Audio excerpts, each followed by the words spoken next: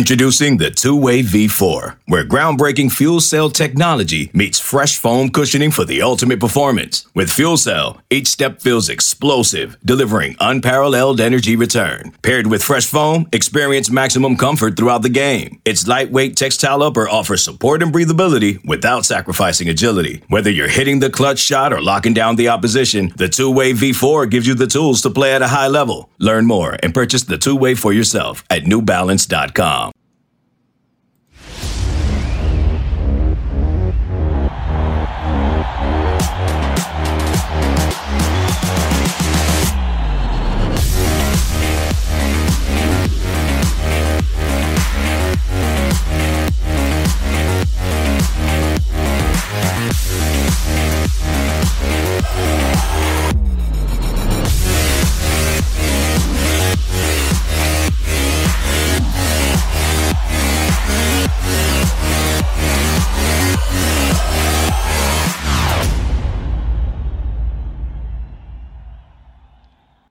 Good evening and welcome to Tunnel Vision, a show presented to you by USCFootball.com. I'm your host, Jack Smith, joined in studio by Connor Morissette and Chris Trevino. We've got the rotating staff of instant analysis people all coming together for a preview show for USC versus Arizona State on Saturday in Tempe at 7:30 p.m.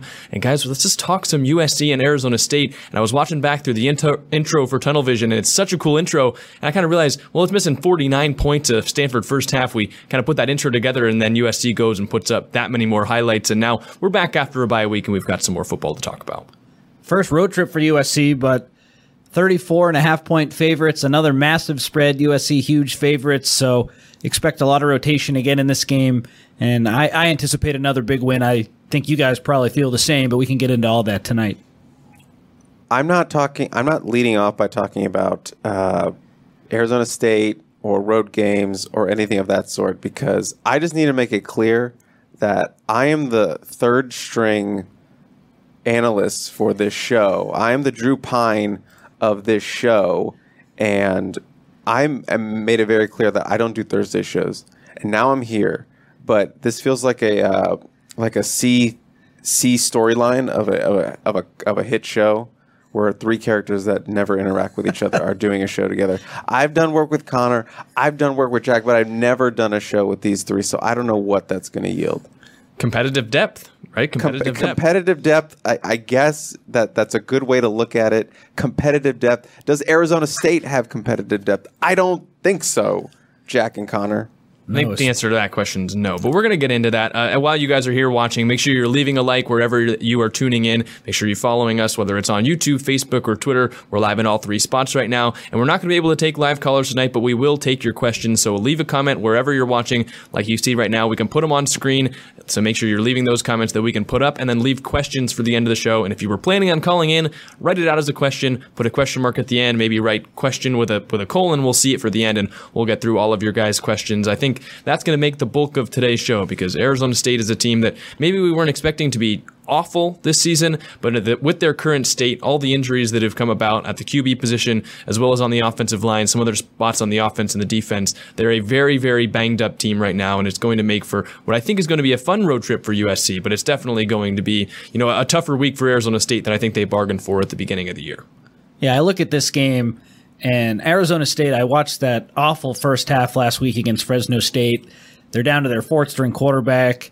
They turn the ball over 8 times in that game. They lose 29-0. It looked like last week Arizona State hit rock bottom, and I don't know if there's a worse team out there to play the following week after hitting rock bottom than a USC offense and a USC team that is coming off of a bye and can score at will, has the reigning Heisman winner, has one of the best offensive minds in college football history in Lincoln Riley. So even though ASU, they're hoping that they can bounce back and, it's not as bad as it was for them a week ago is what they'll be hoping for. I just don't see a way with all the issues that they have, and we can get into them, where this game is competitive. And I think it's going to be a continuation of the Sun Devils being at rock bottom. It's a tough team to play coming off of an awful loss. I don't see it ending well for them.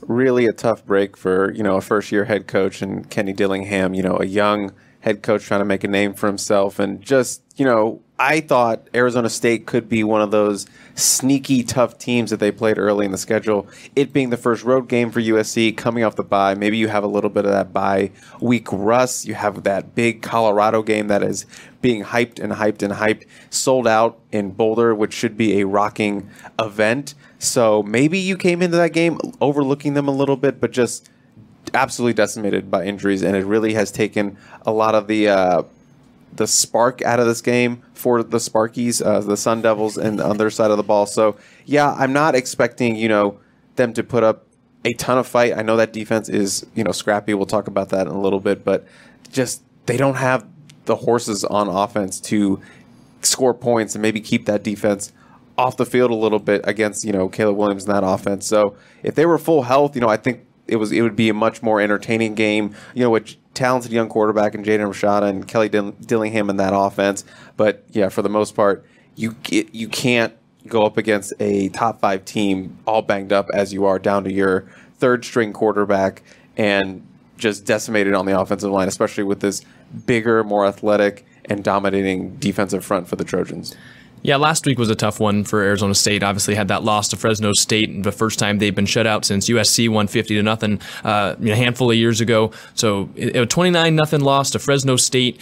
You kind of came out of that even worse than you went in because of the injuries that happened, where Rashada, he goes down, Bourguet goes down. Now you're looking at the third and fourth string quarterbacks are most likely going to be the two options for Arizona State against USC. That's Drew Pine, the starter, who USC fans will remember had his best game for Notre Dame last year against USC. And then you've got Jacob Conover, who's went in as the fourth string quarterback into the season, and he's a backup that even if Pine struggles, could see some time against the Trojans. And you had those offensive linemen go down, kind of everything that happened in that Fresno State game, the 8 turnovers. It was a big disaster of a football game. Don't manage a single point. Defense, I thought, actually came out looking like they were pretty good in that one, but it's just still a game that you come away from, and it's hard to take away kind of a silver lining from a game that went that poorly, even if there are some out there that normally you'd say like, oh, well, that was a good performance. It's 29-0, 8 turnovers, 2 quarterbacks getting hurt, maybe a third. It's tough to bounce back from. The silver lining is the defensive performance, but ASU's been shut out for 6 straight quarters, going back to their Oklahoma State loss, and then Oklahoma State turns around and gets killed by South Alabama the following week, so it's not like Oklahoma State is that talented of a team. They're down this year. Arizona State is even more down. But yeah, so the defensive performance, that could be something to build on for that team. Who's the worst possible team to play the following week? It's USC, because it doesn't matter if your defense is good. It doesn't matter if your defense is great. I think this year USC has a generational offense, and they'll be able to put up some points in this one. I hope for ASU's sake that the offense looks better. It can't get any worse than 8 turnovers. Kenny Dillingham, their head coach, is going to call the plays, so they switched their play callers this week. Things are going to be a little bit different. Their offensive line, it's going to be the 4th different offensive line starting combination for the Sun Devils, so there's just so many things working against them. And I'm excited for us to talk about a game that's going to be better down the line. This is just another week, another really bad opponent. And Lincoln Riley has mentioned several times, though, those are good coaches over there. They know them. They know they're going to have the guys as prepared as they can. And he's mentioned it several times. He expects some creativity from Kenny Dillingham in that offense. So they're expecting the Sun Devils. They're limping in here, but I expect them to throw a couple haymakers at the Trojans in that defense. So they have to be ready for anything and everything. And I would expect a better offensive performance. I know USC's defense is better than a Fresno State, but just having the time to prepare whoever your starting quarterback is for an actual game prep, go through the week, get those reps, should make for a better, more cohesive performance on the field, even though I would expect them to at least score something this week instead of the turmoil they had last week with 8 turnovers. If they have 8 turnovers again, maybe we'll pack it up in then. But I would expect a more cohesive offensive game plan for them. Obviously, that line will dictate a lot of that. We know Drew Pine has experience. He can be a good quarterback, as him last year against Notre Dame showed. But yeah, Lincoln Riley has mentioned they expect some things to be thrown at them, so they have to be ready for any and all possibilities. Yeah, a good staff can only overcome so much. And you talk about the creativity, Chris. I just wonder if they can't block, how creative can you be? So I'm interested to see what that offensive line looks like. It was really bad. And Kenny Dillingham has talked about how they haven't had enough to rep it too deep in practice because they've been so banged up at that spot. One guy, Aaron Frost, is coming back. He was a transfer from Nevada who, by all accounts, was pretty highly ranked. He was one of those guys who improved his ranking from high school to college in the transfer portal. I just don't know how big of an impact he can have. And another thing with ASU, like the coaching staff, they might be pretty good, but you can only overcome so much. So the players kind of aren't maybe where the staff expected them to be.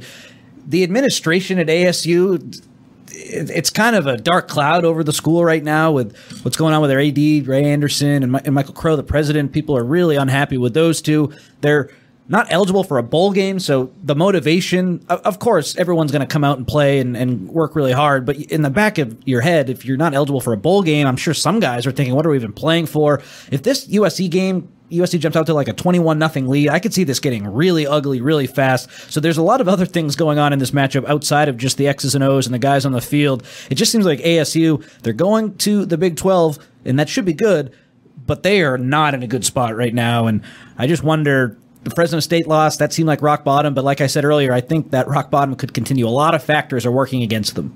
Yeah, a lot of people would have said that the end of last season was rock bottom. I mean, the 9 losses they had last year, it's the worst in program history. And it's kind of a lot like how we were talking about Stanford, where Stanford's not in a good place right now, and they just kind of signed a death deal to go to the ACC. And now you've got Arizona State, who's in maybe one of the worst spots. They could have even more sanctions coming. It was a self-imposed bowl ban because they're, I think, trying to get off a little bit easier from whatever's going to come from the NCAA.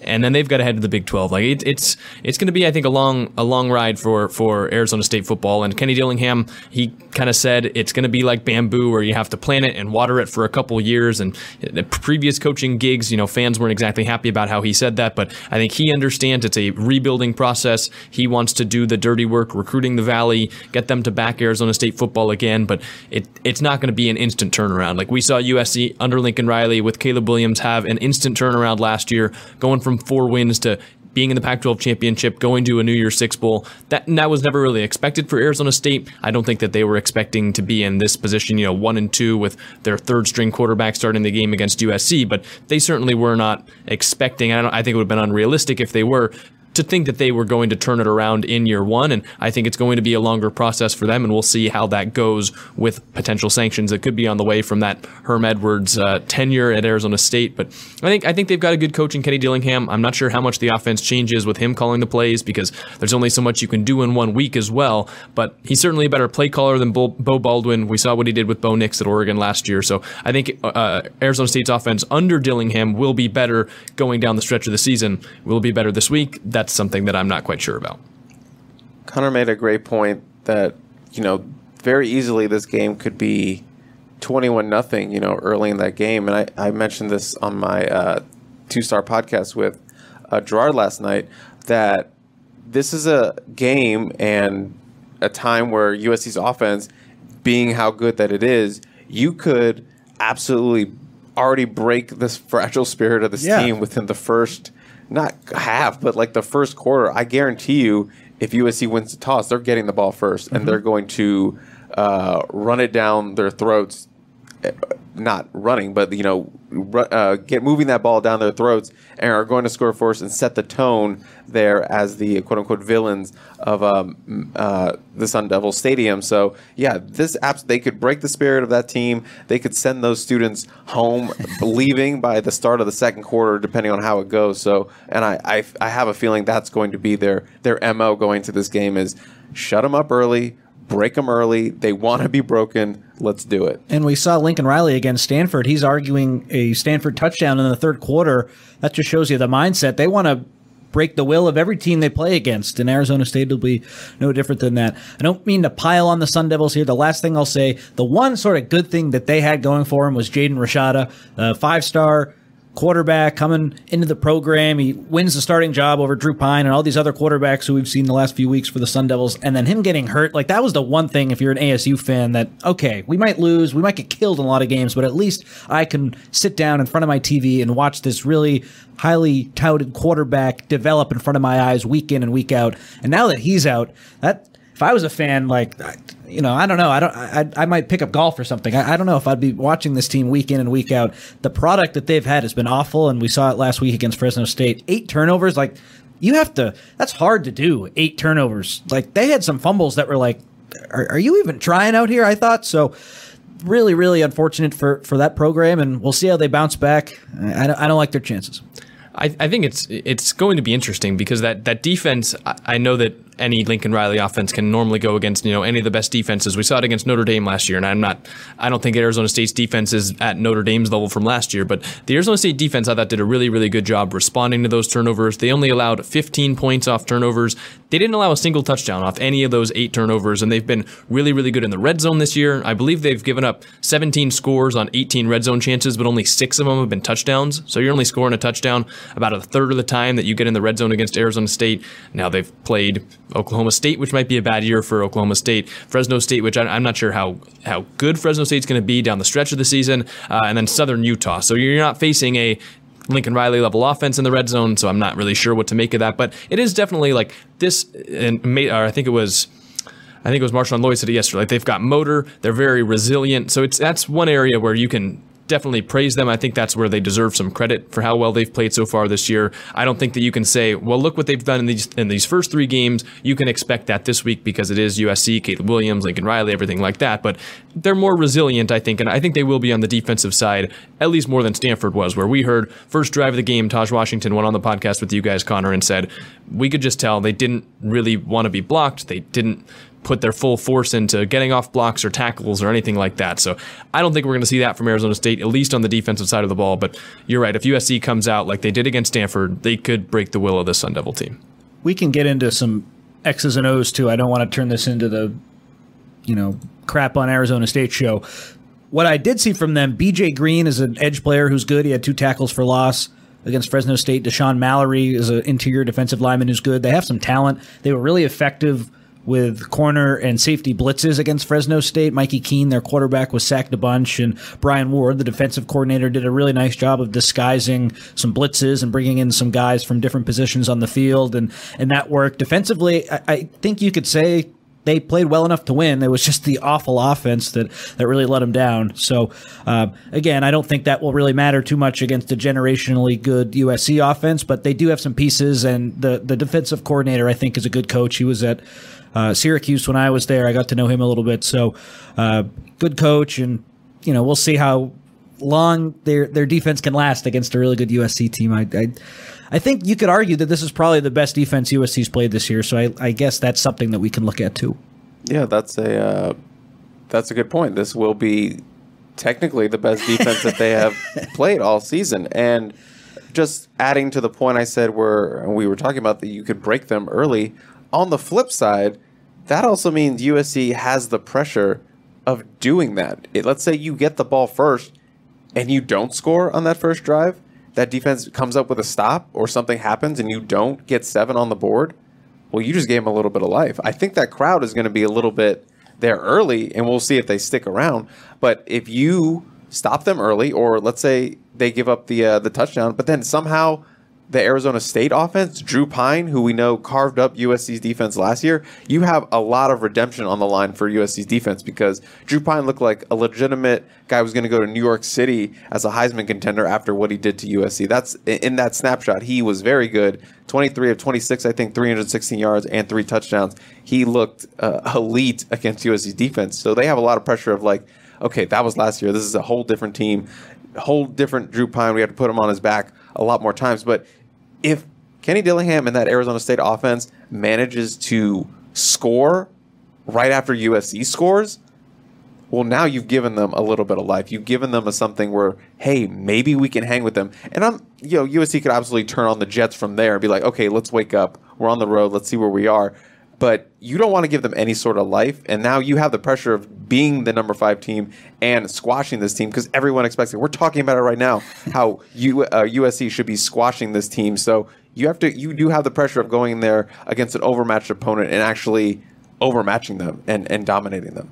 Well, that's what happened against Stanford. I mean, you had the or against Nevada rather, where you had the touchdown by USC, then Nevada comes back and they get the touchdown, and then after that USC kind of handled the game a little bit better. But that first drive, you look at the big completion over to Monty Jackson, and we've kind of talked about that play, and he was in good position there, but it's still a play that happened, and everyone in the stadium, everyone on Twitter, everything's like, uh-oh. Is Nevada gonna put up 28 points like San Jose State did? They didn't end up doing it, obviously, but you're right. There is a little bit of pressure, and there's going to be kind of pressure like that every game when you're the number 5 team in the country, and you could rise even further, and there's going to be more pressure. But especially in a game like this where, I think we've already all said it. USC should win this game, and they should win this game big. The spread is 34.5. Who knows if they win by that much? We're going to make our picks later in the show, but you're still supposed to blow a team out. If you're favored by 34.5, anything under or even really at 3 touchdowns is a disappointment. And it obviously depends on how that happens. But I think if you're the USC defense, you had that nice performance against Stanford. You were really swarming the ball carrier as well as the quarterback in the backfield. You want to do that against Arizona State. And you want to do it while you're on the road because you want to show that you're that killer mentality team that they've been talking about being all week. The bad guys, the villains, everything in that regard. You want to go out there and I don't want to say it this way, but you're supposed to kick a team when they're down. When it comes to people and relationships, that's not something you want to do. But in football, if you get an opportunity to play against a team that's as banged up as Arizona State, you take full advantage of it. You don't make it easier on them, and you kind of just have to really just go for the gut immediately at the start of the game because these opportunities don't roll around very often. They certainly will not come around later on USC's schedule. The one note I will make about Drew Pine was playing behind maybe one of the best offensive lines in the country last year with Notre Dame. He will probably be playing behind one of the worst offensive lines in the country on Saturday. I had a Notre Dame fan text me watching that Arizona State-Fresno State game, and he was like, thank goodness that this guy isn't our quarterback anymore. So even Notre Dame fans, he played really well against USC. I'm sure a lot of the returning USC players will be mad and have a point to prove that Drew Pine, who really struggled last week against Fresno State, carved them up a year ago. So I think that's going to be motivating for a lot of the guys coming back. He certainly struggled. The offensive line, night and day, like you said, Jack, going from maybe the best in college football or arguably the best to you can make a case for being the worst in the Power 5, especially with how they look last week. So I'm sure that's a motivating factor. And Chris, going back to something you said, I don't want to be like a USC, have my USC blinders on, but I just feel like unless something fluky happens, I feel like USC is going to score on that first drive. The script, the Lincoln Riley and Caleb Williams synergy that I've talked so much about on this podcast, unless something bizarre or like a turnover happens, that a fumble or a tip pass or something, I just think USC is so talented and so good, and they've proven how they can step on teams like they're bugs that aren't as good as they are. I feel like they're just going to march right down the field and score, and I would be really surprised if that first possession didn't end in 6 points. Look, I agree with you, but it's also college football, it's also sports, and it's also on the road with a little bit of extra intrigue to it. So I'm not saying feel very good about them scoring the effort, but you never know what's going to happen on that first drive.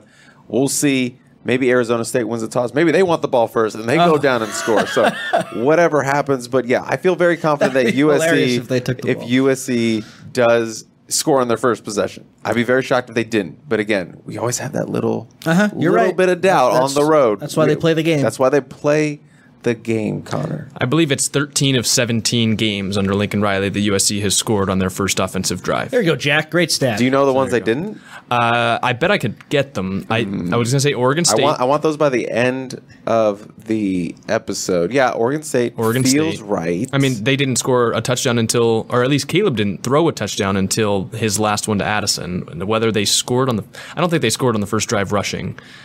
The rest of those games I'm going to have to think about. We have a super chat, and we're kind of getting ahead of ourselves here, but we stopped for super chats. So thank you to Alex for $1.99. He says, do you agree the Pac-12 is the best conference? Thoughts? Yeah. Sure, yeah. After sitting on my couch last Saturday with the bye week and just watching games from morning to night, I think that's accurate. I do. I had that tweet, I'm trying to pull it up, where I was just sitting on the couch watching the Alabama huddle game, and I was like, Washington would kick this team's butt. Yeah. Oh, yeah, I saw that. I'm trying to pull up the matchups right now. I have it right now. So I just pulled up all of SEC's ranked teams and all of Pac-12's ranked teams, or the top ranked teams, because Pac-12 has more ranked teams than SEC. Yeah. Oregon State and UCLA and Washington State did not get into this matchup. They're waiting on the bench for somebody. But if you pitted them up this weekend, USC number 5 versus number 1 Georgia, number 8 Washington versus number 10 Alabama, number 12 Utah versus number 11 Tennessee, number 13 Oregon versus number 14 LSU, and then number 16 Oregon State versus number 17 Ole Miss. This was before the rankings changed. This is before the rankings changed, obviously. I think when I'm looking at this list, I feel like out of those 5 games, I think the Pac-12 is getting the series win here. I think Washington's running away against Alabama. I think Oregon's beating LSU because they have the better quarterback in that matchup. If Utah has Cameron Rising, I'd probably pick them to beat Tennessee too. I think Tennessee's not. Well, they lost. Yeah, Tennessee's I don't think Tennessee's all that great. Yeah, so that's absolutely a Utah win there, especially if Cameron Rising. Oregon State, Ole Miss, I think that's a really good game. I would have Ole Miss and the Lane Train doing that. And then USC versus Georgia. USC, I think, could win that game. And I don't think it's that crazy to say they could beat the number 1 team in the nation, seeing how kind of Georgia was a little bit sleepy against South Carolina. Now, USC has not played a ranked team this season. They played not the best, the toughest early schedule, but still, I'm looking at this and I think, at least 4 or 3 wins USC's, the Pac-12, is coming out against what is considered the top conference in the SEC. The bottom line is it's at least competitive, whereas in years past, it isn't. It would be interesting, too, to do some toilet bowl matchups because the Pac-12 has some USC stinkers. is losing those. Vanderbilt is definitely going to kick the crud out of Stanford and Arizona State. Northwestern, I look at, too, in the Big Ten, is if we're talking about, conference strength overall, Northwestern is probably their toilet bowl team, so that would be fun. Cal's whooping Vanderbilt, though. Well, yeah, but whooping Vanderbilt. Vandy's getting matched up against like Stanford or Arizona State here. Cal's a good team. I think it would be interesting because I think I came into the year thinking, okay, the SEC is probably still the best conference in football, but the Pac-12 is definitely the deepest. And I was like, I think you're just biased if you say that's wrong. Like I think it's an objective fact coming into the year. Pac-12 is the deepest conference, and now I think they are just overall the best conference because I think if you take out Georgia, and I know Georgia's the number 1 team in the nation. I think they deserve to be the number 1 team in the nation. How many Pac-12 teams do you go until you list an SEC team? Because I think I would go ahead of LSU. I would put USC and Washington for sure, and then I'm hearing out arguments for Oregon and Utah before you get to the second SEC team. So normally it is the SEC just is 3 teams of the top 5 and 5 teams of the top 10, and this year it's just not that. Utah beat Florida, by the way. Yeah. Remember that. Yeah. I'm interested to see what Utah looks like with Cam Rising. I don't think it's official, but it seems like he's going to be back. I think the line moved from like 4.5 to 6 points, and everyone's like, oh, that means Cam Rising's back against UCLA. That'll be a fun game this weekend. A lot of great Pac-12 matchups. Unfortunately, one of them is not USC this week against Arizona State, as we've mentioned a lot, but tons of great games this weekend. Oregon State, Washington State, awesome slate.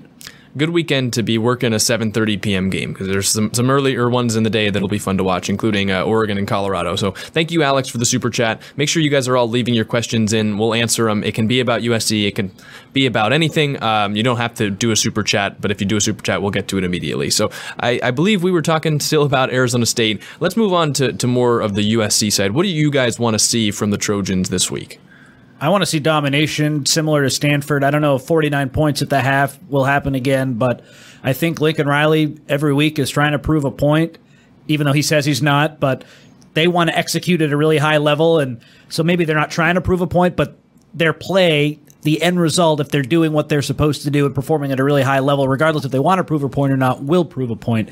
And I just look to them to do that again. And I have really high expectations. The Stanford game kind of changed the ceiling that I had for this team. I was that blown away by USC's offense and thought their defense was good. I still want to see what that looks like against better teams. I really think this USC offense has the chance. I keep saying generational. I really believe it can be that good. And I think Arizona State might be in a little bit of trouble here because USC's coming off a bye week. I expect them to roll. I expect it to be a pretty dominant win. There was a lot of excitement being talked about in practice about how these guys are really excited to go on the road and how road games are better than home games because they just like going to someone else's stadium. They're more memorable. It means more to go into someone else's stadium and get that win. So I think guys are looking forward to that. So you do want to see them play up to that, play up to the atmosphere that they're playing in, and play the villain. That is something, we heard Mason Cobb talk about. Eric Gentry kind of danced around. He didn't say the word villain, but he likes going to games, and they like being booed. They like being it's us against them kind of mentality. It's something the defense really embraced last season, especially in that Oregon State win. That was the pinnacle of them, saying, hate on us, we'll get it done. Obviously, they didn't get it done at the end of the year. So you want to see them get a little bit more of that swagger back, especially the defense. Just get that swagger. I think they got some of it back against what they did against Stanford. Now you can build on that on the road in a hostile environment where you're going to get booed, where you're going to have a bunch of distractions, where you got to go on the road, you got to travel, you do all these things. But you get to be there with your team in this insulated bubble. It's just you versus them, you against the world. So that's the mentality they're taking. So I want to see them. I want to see that play out on the field. I want to see them be villains on the field and kind of obviously not do anything dirty or anything, but just embrace being on the road and embrace taking a kill on the road. I want to see the offensive line have another clean game like they did against Stanford. I think Arizona State's a little bit better defensively, probably a lot better than Stanford. So the offensive line I do expect to be challenged more. I've said all along that it's going to take some time to gel, but this group, this starting unit has so much experience that its ceiling is really high, and it could develop into one of the strengths of the offense, a really loaded offense as the year goes on. So I'm looking at the offensive line. And then defensively, ASU's offense is not good. This should be a defensive performance where, as the weeks go by, we say, oh, remember that Arizona State game? The USC defense looked great. I expect there to be more turnovers than we've seen. I expect more big hits, just a better performance, because this ASU offense, while they might have some tricks up their sleeve, they just don't have the Jimmies and the Joes to compete in this game. Connor, you're really against this Arizona State offense. Are you? Yeah. Because I'm the only guy in America who watched that game last week. And, I was texting my friend. I was so surprised at just how bad it looked. And I know you're on your fourth string quarterback that in a game where you can't rep the guy the week going in, that makes a huge difference. But it was just like, I don't want to get memed and people tweet at me and piss off people, but just how bad it was kind of like, I got kind of mad watching it. I was like, are you kidding me? I stayed up to watch this. His energy is matching Kenny Dillingham's press conference this afternoon. They're comparable right now. I need to clip that with. At least I have my voice. He's lost his voice. He did. Here's the thing. Yeah, if USC loses, the Arizona State fans are coming right for Connor first. Please do. He's up in the box. I'm going to text you it's getting bad down here. You got to stay up there. Yeah, exactly. No, I think that USC. I like how they're embracing that villain, bad guy energy going on the road. But when that happens, sometimes you can get a little bit ahead of yourself. You're pressing a little bit to try and have that moniker and be that kind of a team. When you're trying to dominate a team, sometimes little things can go wrong. And so that's what I'm kind of looking to see if USC can avoid. Can they be this villain, hard-hitting, good pass rush team that's still explosive on offense without making those small errors on the road? You're eliminating procedural penalties before the snap on offense, so no false starts. Don't want to see delay of games with USC not being able to figure out the road environment. It's not going to be as hostile as going to Corvallis to play Oregon State last year, but it's still going to be a road environment. So you want to avoid those. You want to avoid the cheap stuff on defense. I don't want to see a targeting. Not too many pass interferences, late hits, hits out of bounds. Those are the kind of things that villains do, but not villains that are also one of the best teams in college football, because you have to be able to rein it in at the end to be that aggressive team, but not go too far and give the other team gifts. So that's kind of what I'm interested in seeing. And when Chris mentioned the Kenny Dillingham thing, I was watching that video. I retweeted it. He's got that same Herm Edwards quote where he's basically saying you have to play to win the game, but he was saying all the right things, and though just the way he was saying it had me so on edge. It was uncomfortable to watch because he's just flailing around, and I just think he's saying the right things, but it was a weird video to watch. That's kind of all I've got to say. It was like me when I did my first instant analysis, and everyone in the YouTube comments was like, "Dude, you got to stop moving around so much. You're freaking us out." So I definitely, Chris, what he said earlier about me being like Kenny, I definitely feel that.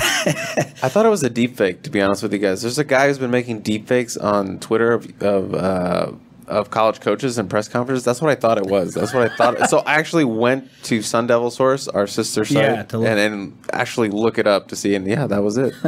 One other reason too, I'm just down on ASU. They can't run the ball, and they're 11th out of the 12 Pac-12 teams in front of only Colorado. You got to be able to run the ball to have success too? And I mean, they haven't played very good teams and they're not running the ball. Against USC, do you think they're going to be able to run the ball? I don't. I think they've got good running backs. Maybe the offensive line is the reason they haven't.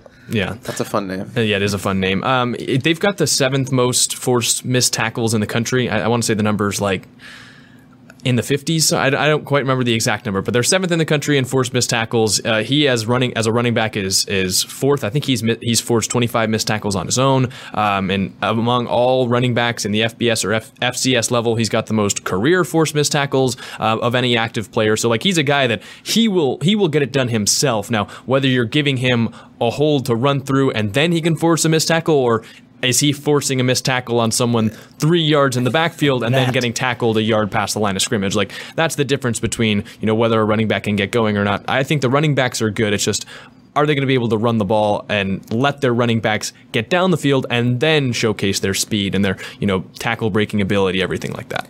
Something specific I want to see is better secondary play. Obviously, we mentioned that Drew Pine threw all over this team last year. It is a different situation, different offensive line, different system, but they need a little bit of redemption for getting thrown on by Drew Pine last year. And obviously, the pressure in his face is going to be better than it was last year when he was at Notre Dame. So this is going to be an opportunity for the secondary to build some confidence, get some picks maybe, and shut it down and not give up some big plays. You still want to see more growth from that secondary. They've messed up a couple times. They've had some blunders. They've had some missed opportunities for picks. You want to see them kind of grow a little bit more, not have any sort of busted coverage or big play or explosive play or anything like that. So I'm just looking to see a little bit more growth. I know it's a struggling offense. We know that. But I still think we can learn a little bit more or see a little more growth from the secondary. I had a question for you guys, and then we can get to questions in the comments section. I know every game is different, and we can't really predict what the game script is going to be like. What's that point total that if it's under it, you think USC's defense had a good day, and if it's over it, you are a little concerned with how they played? Am I just taking into account the whole game or like the whole first half? Well, okay, the starters. For the starters, no more. Just based on what we know with the quarterback, I would say no more than 14 points. No more than 14 points. Starters only, based on what I saw last week, I'm saying 3. No more than 3. So if they allow one touchdown, you're concerned. Oh, he's like, throw it all away. Concern's probably too strong, but I mean... Well, I asked what's your concern number. Fine, yeah. I'll stick with it. 8 turnovers last week, 3 points. You can, I mean, they can throw 8 turnovers and they just hit on one deep ball and score a touchdown. Like, that's a...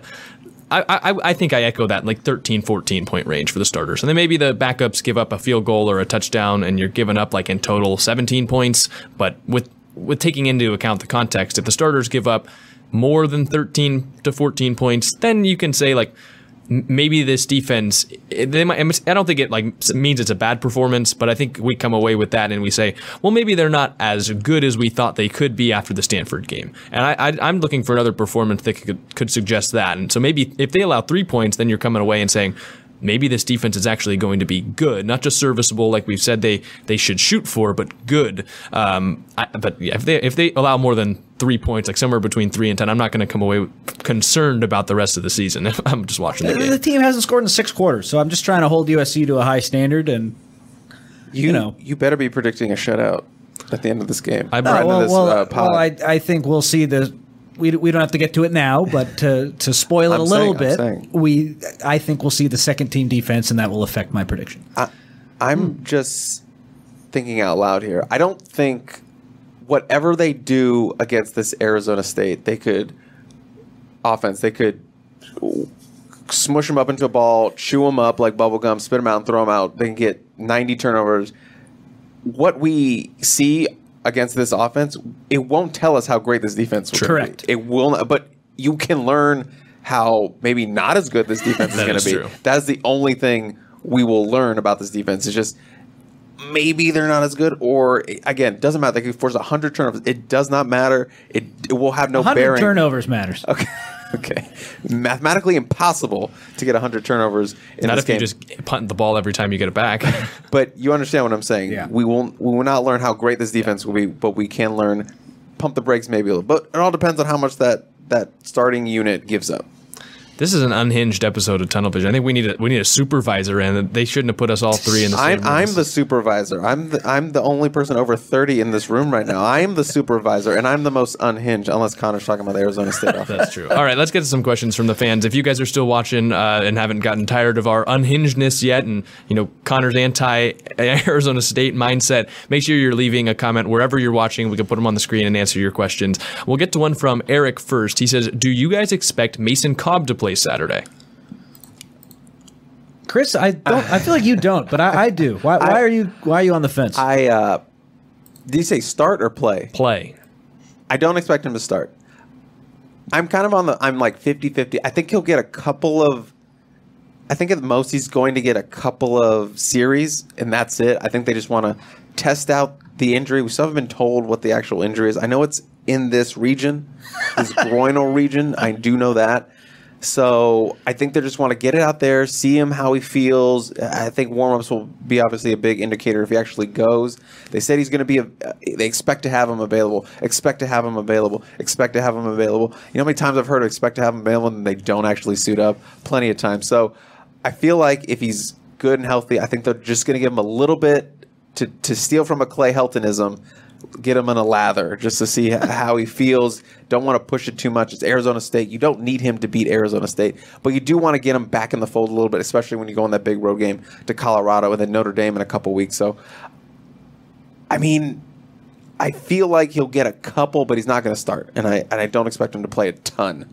You've been around a lot longer than I have, so I should take what you're saying and but to me, everything that they're saying is that he is going to play, and he even said himself, I'm ready and I'm back, I'm playing. So I do think he's going to play. I wrote this week I thought he was going to start. Chris saying he might not, maybe make me walk that back.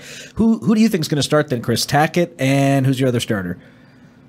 I mean, I think it'll be Tackett and Rajon, and I think they obviously want to play Eric Gentry, be coming back to Tempe.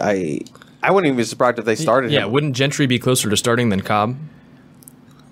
Yeah, I mean, again, you don't need those guys to play. You could beat them without them, and you'd much rather on a tier list system. And Gentry at least played last week, right? And they're young. I wouldn't be surprised if you get a Gentry Rajon Davis combination. With Tackett being so young in a road environment, maybe just ease him in a little bit to that scenario. I don't know how the atmosphere is going to be. I'm expecting a decent crowd for 7:30 kickoff, but I think all the linebackers will play. Yeah, I think I'm the least confident in. Yeah, I think if you're a USC fan, you're encouraged if he plays a couple snaps. You do not want to see him play very much. There's no need for it, but I think they want to get him back in this game because they're going to want to have him for Colorado. Not sure how close that game's going to be as of right now, but you never know. That could be a down-to-the-wire game. You want your best players available, and you want them to be seasoned enough to go play at altitude on the road for a full 4 quarters, which basically no one has done so far this season outside of that game against San Jose State where some of the starters stayed in late. Like they might not be prepared to play a full 4 quarters of football or a full 4 quarters of football plus a potential overtime at altitude. So you want to be ready. So they're going to, I think, get him some seasoning in this week. That way that they can play him against Colorado. But I don't think that he needs to play the entire game. And I think if you're a USC fan, you shouldn't be rooting for him to play the entire game. Maybe 3 series. Again, he hasn't played in 4 weeks, essentially, so he's probably a little bit out of game shape. You want to get him into that game shape, especially when you're going to Colorado on that altitude, as you mentioned. So, yeah, just get him something, see how he feels, see how this region feels going out there and running. So, yeah. All right, Connor, there's a specific question for you, and they've put 3 into 1, so you can go off here. Over or under Caleb 4.5 touchdowns? Passion, drive, and patience. What brings home the winning trophy is also what keeps your ride or die alive. eBay Motors has everything you need to maintain your vehicle and level it up to peak performance, from superchargers, roof racks, exhaust kits, LED headlights, and more. Whether you're into speed, power, or style, eBay Motors has got you covered. With over 122 million parts for your number one ride or die, you'll always find exactly what you're looking for. And with eBay Guaranteed Fit, your part is guaranteed to fit your ride every time or your money back. Because with eBay Motors, you're burning rubber, not cash. With all the parts you need at the prices you want, it's easy to turn your car into the MVP and bring home that win. Keep your ride or die alive at ebaymotors.com. Eligible items only. Exclusions apply. Selling a little or a lot? Shopify helps you do your thing, however you cha-ching. Shopify is the global commerce platform that helps you sell at every stage of your business. From the launch your online shop stage, to the first real-life store stage, all the way to the did we just hit 1 million orders stage. Shopify's here to help you grow. Whether you're selling scented soap or offering outdoor outfits, Shopify helps you sell everywhere. From their all-in-one e-commerce platform to their in-person POS system, wherever and whatever you're selling, Shopify's got you covered. Shopify helps you turn browsers into buyers with the internet's best converting checkout. 15% better on average compared to other leading commerce platforms. And sell more with less effort thanks to Shopify Magic, your AI-powered all-star. Shopify powers 10% of all e-commerce in the US. And Shopify is the global force behind Allbirds, Rothy's, and Brooklinen, and millions of other entrepreneurs of every size across 175 countries. Plus, Shopify's award-winning 24/7 help is there to support your success every step of the way. Because businesses that grow with Shopify. Sign up for a $1 per month trial period at shopify.com/Odyssey Podcast, all lowercase. Go to shopify.com/Odyssey Podcast now to grow your business, no matter what stage you're in. Shopify.com/Odyssey Podcast. Yeah, I guess if I'm predicting this huge blowout, I got to say over. All right, Branch, over or under 1.5 touchdowns? 1.5? I'll say under. And then who has the first touchdown of the game? Could be anyone. I'll say Marshawn Lloyd, who Brian Ward, the defensive coordinator, said is the best running back he's seen in the Pac-12 over the past 2 seasons. He said that this week. So I'll say a guy who Arizona State knows is coming, but maybe they won't be able to stop him. I'll say Marshawn Lloyd. There's been some funny comments when we were mentioning how unhinged we are, and Tim says this reminds him of when dad is out of town and the kids throw a kegger. And then the weird older neighbor shows up and is like, "Hey guys, can I party with you guys?" You're not a weird older neighbor. No, that's kind I'm of like rude of several you. years removed from college. Oh, okay. Yeah. So you're saying you're past your prime? Listen, I started partying late. I saw plenty of partying. I didn't party that much until my later years. So I'm still fresh in the party game. Cigar said, are the young guns on tonight since Ryan's at bingo night? Which I think that's a little. Maybe we're young, but Ryan's not that old. Come on. Okay, we've got some more questions to get to. Someone said, "What villain is USC?" I don't know right now because I haven't seen him play on the road. Mm. Well, we should come up with something. We should come up with something. It's very. I mean, Can we come back? Let's think about it. Let me think about it. That'll be right before picks. Take it or leave it, says Howell. USC special teams will score a touchdown against ASU. I'm actually thinking about 5 predictioning this. They've given up a punt return or a kick return touchdown this season. I can't remember which one. I think it's a punt return. I will say take it. I will take it, sir. Or madam. Did you say Howell? Yeah, I don't know. Person, I'll take it. There you go. I'm going to say leave it. I'm going to say defensive touchdown, but special teams is one of the things where they're not like super banged up. I think there's going to be a big focus on special teams this week because it's one of the things that is really in their control. So I don't think Arizona State gives up a special teams touchdown. I'm predicting this huge blowout. I'll say take it. Of course. It all goes back to that. Yeah. Andrews asks, which group will be the biggest test for SC this weekend? Now, I'm not sure if he's asking which USC group is going to be tested the most or which group from the Sun Devils will test USC the most. So maybe we give both. Read it again. Which group will be the biggest test for SC this weekend? With a question mark.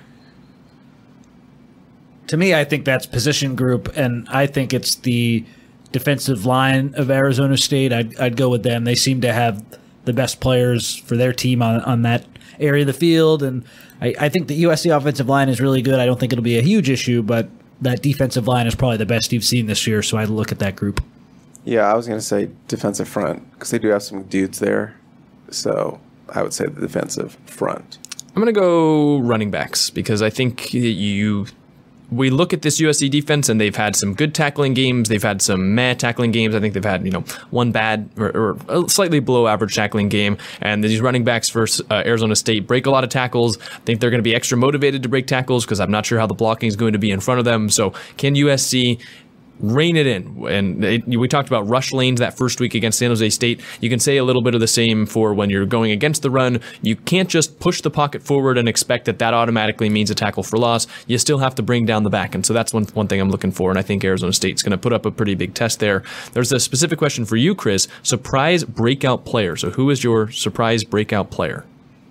Well, if you have one. I have to pick Solomon Byrd.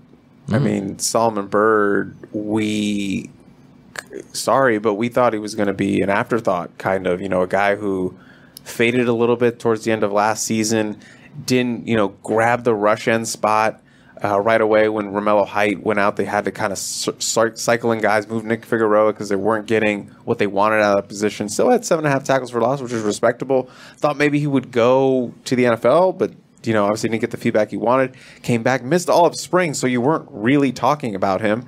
And even Lincoln Riley told on his presser this morning that he came in out of shape last season, so he wasn't in the best shape. And he kind of got his priorities straight this offseason. That kind of happens when you go through an injury and you miss a lot of time. You can reset, find a new mentality, go through that because you're not playing football. So did that new position, defensive line, which he initially was a defensive lineman before he moved to rush end, and has just been, one of the most consistent players on this team and one of the MVPs for this defense so far. I know Barry Alexander is obviously one, but Solomon Byrd has been playing lights out and outstanding. So I would say Solomon Byrd. Yeah, Alex Grinch's defensive MVP, he said. Yeah, I think, I don't know if we have one going forward, but I think Braylon Shelby could be an option going forward. You've got a couple guys, even Elijah Hughes on that defensive line that could break out. I thought that Romello Height had a really nice week last week too, and Lincoln Riley was impressed with the way Anthony Lucas played last week, said he thought that was his best game. So there's some guys on the defensive line that through 3 games have maybe had a little bit of playing time, a little bit of success, and I think you could see them more throughout the rest of the season. Same person asked me a specific question, said, how many double teams has Bear Alexander been having? That's a better question for Shotgun to get an actual full answer on, the numbers and the film breakdown, but what I will say is he's getting a lot more double teams than any defender outside of Tuli Tuipulotu got last year. And if you have a guy on the inside that's getting double teams, I think that's one of the reasons why it's making it easier for the edge rushers, some of these other rushers for USC on the defensive line. Eddie asks, and Connor, you can take this one for you and I, do Connor and Jack support the Cilantro Boys? Yes, 100%. I was on record. On record. Yeah, it is. Connor and I have joked that we're the Shamrock Boys because we're both Irish. So there you go, man. Once we grow up a little bit, I guess we can get our own podcast or something like that. But definitely, and now that I was an honorary Cilantro Boy earlier this week, it's just furthering my support. Well, there you go. So there we go. There you go. Danny asks, do you expect Malachi Nelson to play? I do not. I do not. I don't either. I think it's going to be a big blowout, kind of like you saw in the first week, but you need these guys to be ready to play further into games. And so I don't think Caleb Williams gets pulled as early this week, which means I don't think Miller Moss gets pulled for Malachi Nelson. Non-USC question from Northwest Ninja. Oregon versus Colorado. Who do you have? Oregon. I think Colorado could cover, though, but Oregon. Christine, or I would agree with that. I think it's going to be Oregon by a decent amount. Whether they cover or not quite sure, but it's going to be Oregon by multiple touchdowns. Christine asks, how hot is it supposed to be during the game? I believe the high for the day is 95 degrees. At game time, I want to say it's getting below 90, though. I saw it was going to be 95 around kickoff, unless I read the thing wrong. But it was initially 80, so I don't know what changed, but I could have read that wrong, but it's at least going to be 80 degrees at night, at 7:30 at night. All right, we'll get back to the question. I don't know if you guys have had time to think about it, and then we can give our picks and then get out of here. What villain is USC? I have my pick, and if you guys don't have it, I can go first, but I'm interested to hear what you guys have. You can go, Jack. I'm not sure. All right, I'm going to go Darth Vader. Darth Vader is an inevitable. He has ruled across a bunch of different eras and kind of was slashed down for a while. Obviously gets Anakin goes into the lava. That's the Clay Helton era. Then the 4-8 season, but he gets rebuilt. The Emperor comes in and helps fix him up. The first year, they build the Death Star, and it doesn't work out. They fall kind of just at the end. They had this good plan, but pesky team comes in and ruins it at the end, and we're, I think, seeing what's going to happen. The Empire won in the second, the second original movie, Empire Strikes Back. They won, so we'll see if USC wins this season. But I think that USC as a villain is Darth Vader. Chris, you got anything? I don't know what I have. The shark from Jaws. Okay. Is there a reason? They're big. They're strong. They got some scars on them. But their weakness is if you stick a bunch of dynamite in their mouths and blow them up. What's the dynamite in this situation? What could... No, literal dynamite. That's... Wait, whose weakness isn't getting dynamite stuck in and blowing up? You know, I think that's why we play the game. We just had to figure out if they can overcome it. Okay. I can't think of anything. I'm a huge disappointment. Sorry, everyone out there. I don't know. All right, that means you have to start on score prediction, and as we've been doing, because you couldn't think of one, you have to go last for a player MVP as well. So go first for your score prediction, and then Chris, you go, and then I'll go, and I'll pick my MVP as well, and we'll go back around. 35-0 at halftime, 49-10 final. I thought he was going to say 35-0 for the whole game. Dropping a 35 burger. 49-10. I'm going to go. I picked a shutout on the Helium Boys podcast. I'm always a little bit too gung-ho on my score predictions on Helium Boys, and I'll taper it down a little bit. I'm going to go 52-0. Oh, sorry, it's 52 10. 52-10. We got to temper it down. Yeah, definitely not a shutout, but 52-0. I forgot to put the 1 in front of the 0. That was the most high-pitched laugh I think I've ever had. Yeah. It's I didn't expect you to say that. Chris just had like a typo in speaking. I do that all the time if you listen to Enemy. I'm going to temper it down a little bit. 52-10. All right, there you go. I'm going to go with 48-10. I don't think USC quite gets to 50 because I think that they might slow down a little bit being on the road, and I think the Arizona State defense gets a couple more stops than Stanford, as well as I'm just not sure. I'm not sure how high I can go with the points anymore, knowing that USC had 49 at halftime and they didn't really push the envelope. I think this is going to be another one of those games where Lincoln Riley is towing the line and trying to figure it out. But I think you're going to get a touchdown given up by the starters, but they're going to play pretty well in general, and then a field goal allowed by the second team defense that comes in. One of the more underrated things I think of the USC season so far is they have given up drives where they have let the opponent get into field goal position and the other team just really hasn't hit on the kicks. I'm not sure that's going to happen this week. I think they've been getting pretty lucky in the opponent kicking game, where the Nevada kicker went in and he was one of the best kickers in the Mountain West, one of the best kickers in the country, and he missed 2 field goals short. So I don't think you're going to get lucky in that way again. So I'm not going to predict a shutout because at any point we've seen that USC can give up some yards, and if a kicker just hits a field goal, they're going to score some points. So I'm going to go 48-10. So USC still covers the 34.5, and we'll go back around and give a player of the game predictions. I don't think I'm going to steal from anyone, so it's okay. I'm going to go Kalen Bullock. I think you're going to have 2 interceptions for Bullock. One of them is that defensive touchdown pick 6.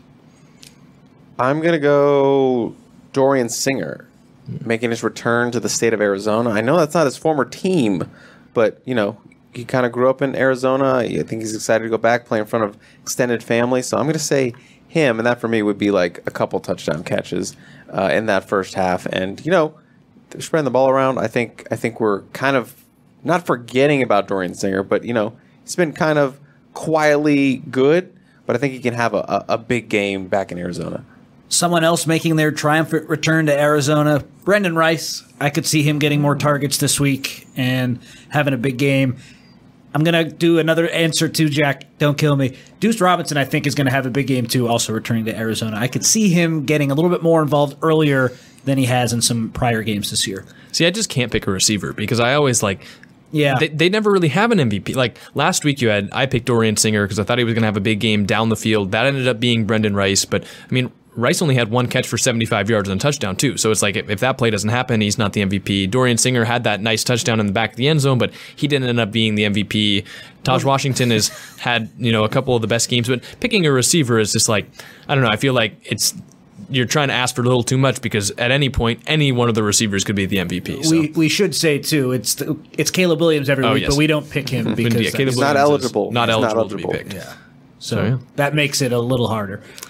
One announcement, I will Venmo someone $5 if they send me a clip of Connor laughing and his Kenny Dillingham rant expression talking about Arizona State offense. If you clip those and DM me, put them on Twitter or whatever, I'll Venmo you $5 on God. Can you do another Michael Jackson dance? Not right now. I only do Michael Jackson dance when Michael Jackson does a Michael Jackson dance. So if he does a touchdown and if he does a touchdown and he does a Michael Jackson dance, 10K will do a Michael Jackson dance on that corresponding instant analysis. There's my bow to you, Jack. Those are public rules now, so we're gonna hold you to that. So MJ3, if you're watching and you score, you have to pick whatever touchdown dance you're gonna do, and then Chris has to do one. So I think that's all we've got. Do you guys have anything else to add to the show? It's been unhinged. It's been fun. I'm not sure you can say the same thing for what's gonna happen with the Sun Devils on Saturday. I think it's going to be another game where USC kind of leads from start to finish, and another game where they might have to be being a little bit more respectful at the end than I think they want to be. All I got is these two guys will be making their road debuts for USCFootball.com, staying all together. So yeah, let's do it. Yeah, I got a long drive tomorrow, and you guys get to fly there on Saturday, but I don't know. I get to go to the staff meetup. I got to mention that as well. Well, you guys talk while I pull up the details for that. Because we won't be there. Yeah, too bad we won't be there. So maybe if you're going to, will we do one for Colorado when the game's so early the next day? I mean, it depends what time we get in Colorado.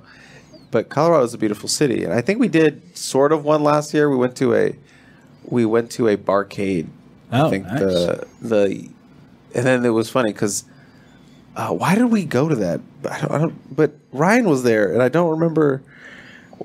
If anyone remembers why we went to the barcade, remind me. I'm pretty sure that was Denver, but I don't remember Ryan being there. I don't understand what's happening. So yeah. So I mean, 9 a.m. is brutal. So probably not. Depends on what time we get in on a Friday. But yeah, possibly get some dinner. Not super late, obviously, because gotta be up bright and early. Yeah, Chris said Rocky Mountain oysters on him, so you guys better show up for that. So details for tomorrow, Friday, if you're listening to this today, you get out to Arizona. If you're in the area, in the Phoenix area or around Tempe or Scottsdale, Ryan said we are meeting at Boondocks Patio in Scottsdale starting at 7 p.m. Friday. That is Friday, September 22nd. So come out and meet us. It'll be. I think it might just be Shotgun, Ryan, and I there for the staff because these slouches are getting there on Saturday. Look, we didn't book our tickets for Saturday. That is someone whose name will not be mentioned right now, but that's on them, not on us. Yeah, but if you guys come out, you won't have to meet Connor and Chris, so it'll be a fun time. So yeah, burn, Jack. Make sure you come out. Yeah, there you go. Okay, any final notes before we wrap this one up? I'm good.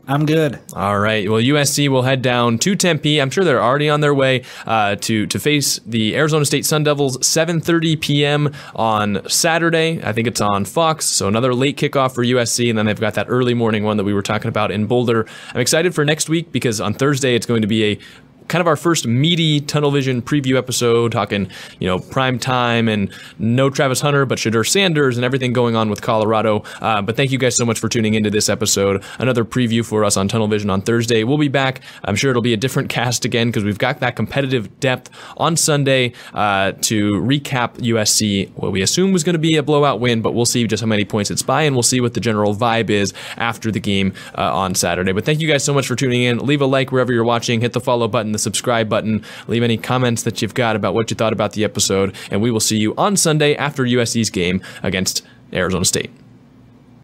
Old Man Winter here. If I had it my way, it would stay winter all year long. Short days, wind chill, black ice, and a good polar vortex. Oh, heaven! Wait, is it getting warm in here? Your cold snap is over, Old Man Winter. Spring has arrived. Spring. Spring is here, which means it's the perfect time to get away in the Hyundai you've always wanted. Visit the Hyundai Getaway Sales Event, where you can get great deals on all of our award-winning Hyundai models, like the tech-filled Tucson and Kona, as well as the spacious Palisade. Enjoy wherever you go with the peace of mind that comes with America's best warranty and 3 years or 36,000 miles of complimentary maintenance. But hurry in, these deals won't last.